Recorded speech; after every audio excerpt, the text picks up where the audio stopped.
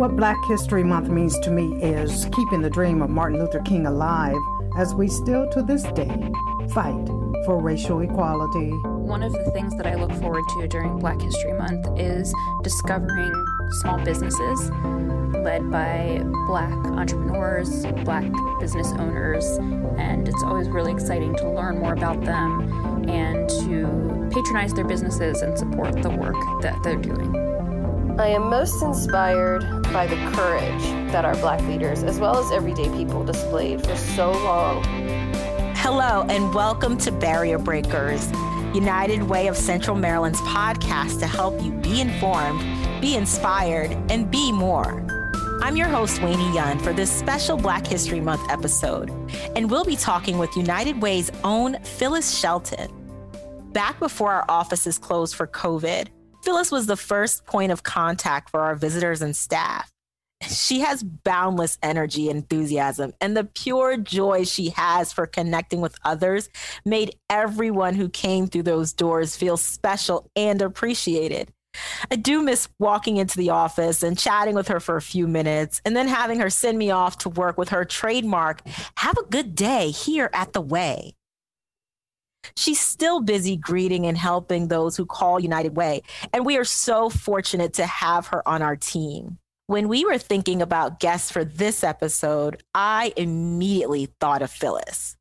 Knowing her story, she represents everyday folks, often unsung and unheralded, who are breaking barriers and showing resiliency and resolve in the face of unspeakable odds. Phyllis takes the time to learn more about people, but she has a story that probably a lot of people don't know. My name is Phyllis Shelton. I am quite unique. I believe that people are important and it makes a difference how we are all treated. People smile. I like to smile. I like to make people smile and know that they are important. I like to even know everybody's name.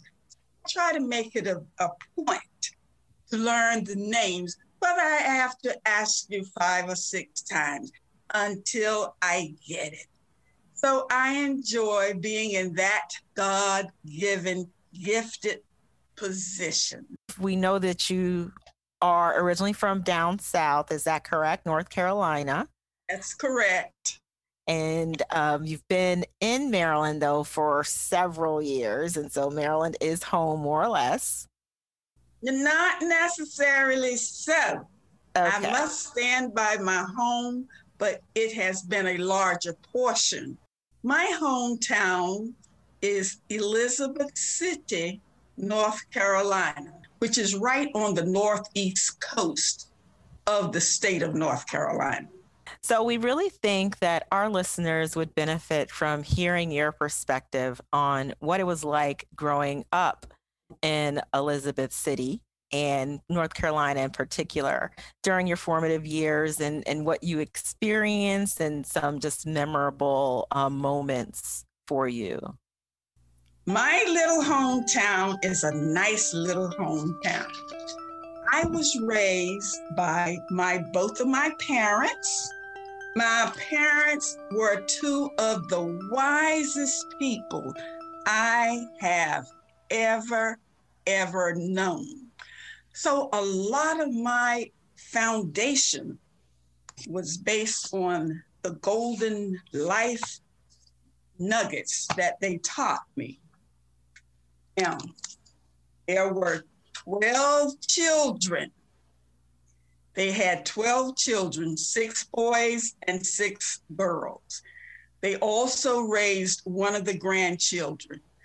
So our house was always full.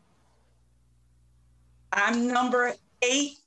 I'm number 9. There were 8 over me and 3 under me.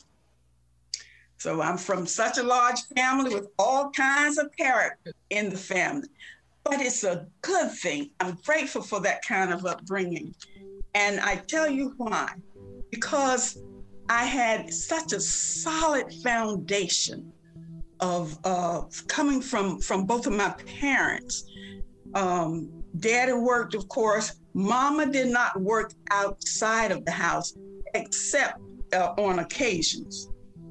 Now, she cooked home-cooked meals every day. I think about that now. And we had to sit down as a family and we ate together. There was no arguing. You could not argue about things. Now, we could disagree on things, but not necessarily be disagreeable. And I thought that was something that I really, really needed to know. I'm wondering if you experienced outside of the home anything, relating to the sort of racial climate that existed in North Carolina. How did you interact with that, and how did that affect you personally? Yes. In our neighborhoods, we put and now let me use this term, colored was used and white. I experienced seeing the colored signs for colored only and signs that were for white. We weren't allowed, the blacks weren't allowed to go to the theaters. We had our own theater as well. The swimming pools, everything was pretty much, segregated in terms of blacks and white. So as time progressed, we were in school. There was the black elementary school, the white elementary school, high school. Well, I guess it's called junior high. Blacks and whites, everything's still separate. Until, of course, the law changed where desegregation of the public schools became unconstitutional. Now that trickled down to me around 1965. At that time, there was a decision made that the schools, and there was a black high school, P.W. Moore High, and there was a white high school. This is how they were identified. Elizabeth City High. So some of the students from the black high school were asked to go to the white high school, and several agreed, and I was one of them.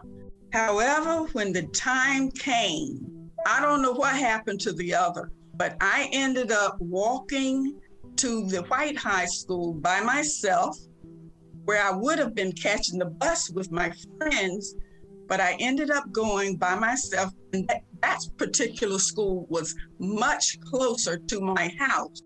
There were some pros and cons, but nothing that was, well, let me just describe being there. So I ended up, walking back home, of course, but let me share this, even with the pros and cons. There were two students that I got to sort of be closer to, a boy and a girl. And they used to walk me home from school every day. Now, I don't know whether they were instructed to, I don't know, but all I know is just happened. And we got to be pretty close. I remember her. As a matter of fact, she had come from Chicago. And so she was used to blacks and whites mingling. And that was not necessarily the case in our home, in my hometown. We used to walk from school sometime and just end up going downtown. Some of the stores were still segregated. Jeannie would say, her name was Jeannie, and she would say, yeah, come on, let's go in here. And without even blinking an eye, wherever she went, I went. Now people would look, but nobody ever said anything out of the way or did anything. So that was just natural for her. So I made it natural for me too. So that worked out well. Now, what they shared with me when we were on our way home from school is that, and I thought this was important, They said, Phyllis, we are not prejudiced. Our parents teach us to be. I said, okay. That was interesting. That was interesting to me, because you would just normally assume that, just blacks and whites are just separate, period. But that was not the case. I was not mistreated that much. But in a couple of incidents, I did have a couple of experiences where a student would walk behind me at school and say, and I still chose to stay focused on my purpose for being there. So I didn't even turn around. I just kept on walking until I got to where I needed to be. Now, another situation was with one of my teachers at Elizabeth City High. I joined the Future Teachers of America Association. And for the school yearbook, we took a picture. Everybody was in there, and I was the only Black in that club. Now, when the yearbook came out, there was a picture of the Future Teachers of America in the yearbook, but my picture was not there. I was not in that picture. Somewhere along the way, they had taken another picture without informing me so that could be the one to go in the yearbook. So I would love to hear just 2 points. One, sort of reaching graduation. So reflecting on what you experienced once you made it to graduation, and then how that influenced your journey as an adult. Now, I was one of 5 Blacks in that first integrated high school graduation class. And there really weren't a lot of problems. I just went to school. I did my work. Now, let me say this also.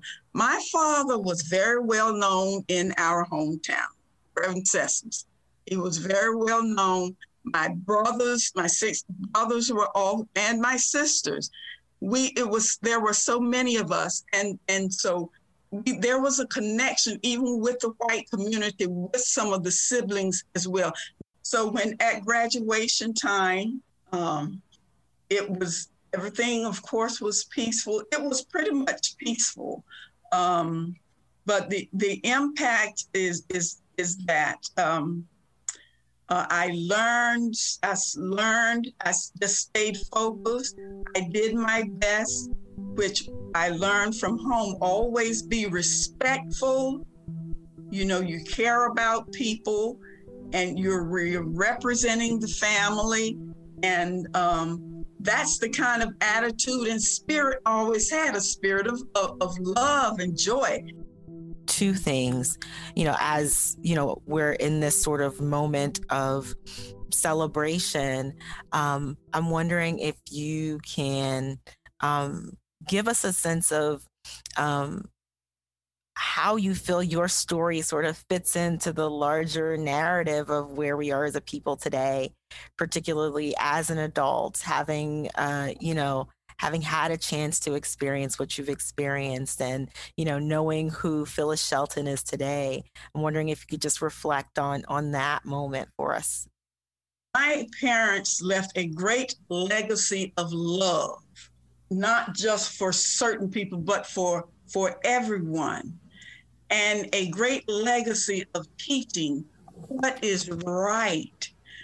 So regardless, and our race was a human race. So that's the way we kind of saw things. And I'm grateful for that.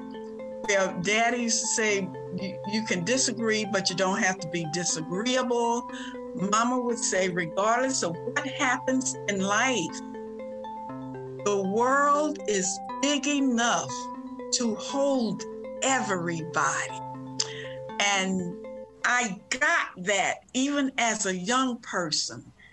What you want to do is help help lift people up, never tear people down. So that foundation, that solid foundation of loving and caring about people in a genuine way will take you far. Love never fails. We would love to hear how music has impacted your journey, and if there are any songs from your childhood that you've turned to in times when you needed comfort, or if there are any now that you lean on when you need inspiration. Singing, one of the songs that I really liked as a kid was Sing and Smile and Pray. That's the only way, in a sense, to be happy. That was one of the childhood songs. Sing and smile and pray. That's the only way. And I don't remember all of the words, but to be happy in Jesus, just sing and smile and pray. And of course, that's one of them. And oh, how great God is, how great He is. So those things are lasting. Those things are lasting, and they make a difference in the lives of each other. By my father being a kind of a prankster, and he had a smile. I think I had the kind of smile that he had, and him making people happy, him helping people. I saw all of this. Being a front desk receptionist, it's a natural gift. It's a natural thing. It's not hard for me to do that. It's just natural. It's the way I grew up, my home life, the structure of our family. Everybody comes in, you speak, you laugh, you tell a joke, you just enjoy one another. And that is what I got from our family, from the family legacy. Loving, caring, knowing that people are important, helping when you can to make a difference, shine the light wherever you are, and make a difference in somebody's life in a positive way. Like Phyllis, you can make a positive difference in someone's life. United Way's Equity and Social Justice Fund is one way to do that. Visit uwcm.org/equity fund to learn more. Thank you for listening, and be sure to catch our next episodes. Each year on Black History Month, I make time to reflect and honor the blood, sweat, and tears that all of our African American brothers and sisters have contributed. This past year has also shown me that I can be a better ally to people of color. For me, what's important is that people outside the Black community embrace not just Black culture, but Black history is something that belongs to them too. We want you to embrace it because it's American history, and when it has meaning for people outside the Black community. Today's episode was developed by the United Way of Central Maryland's marketing team. All production and music was created and edited by Trevor Ferkler. You can find our other podcasts at uwcm.org/podcast and wherever you listen. The world is big enough to hold everybody. Love, love, love.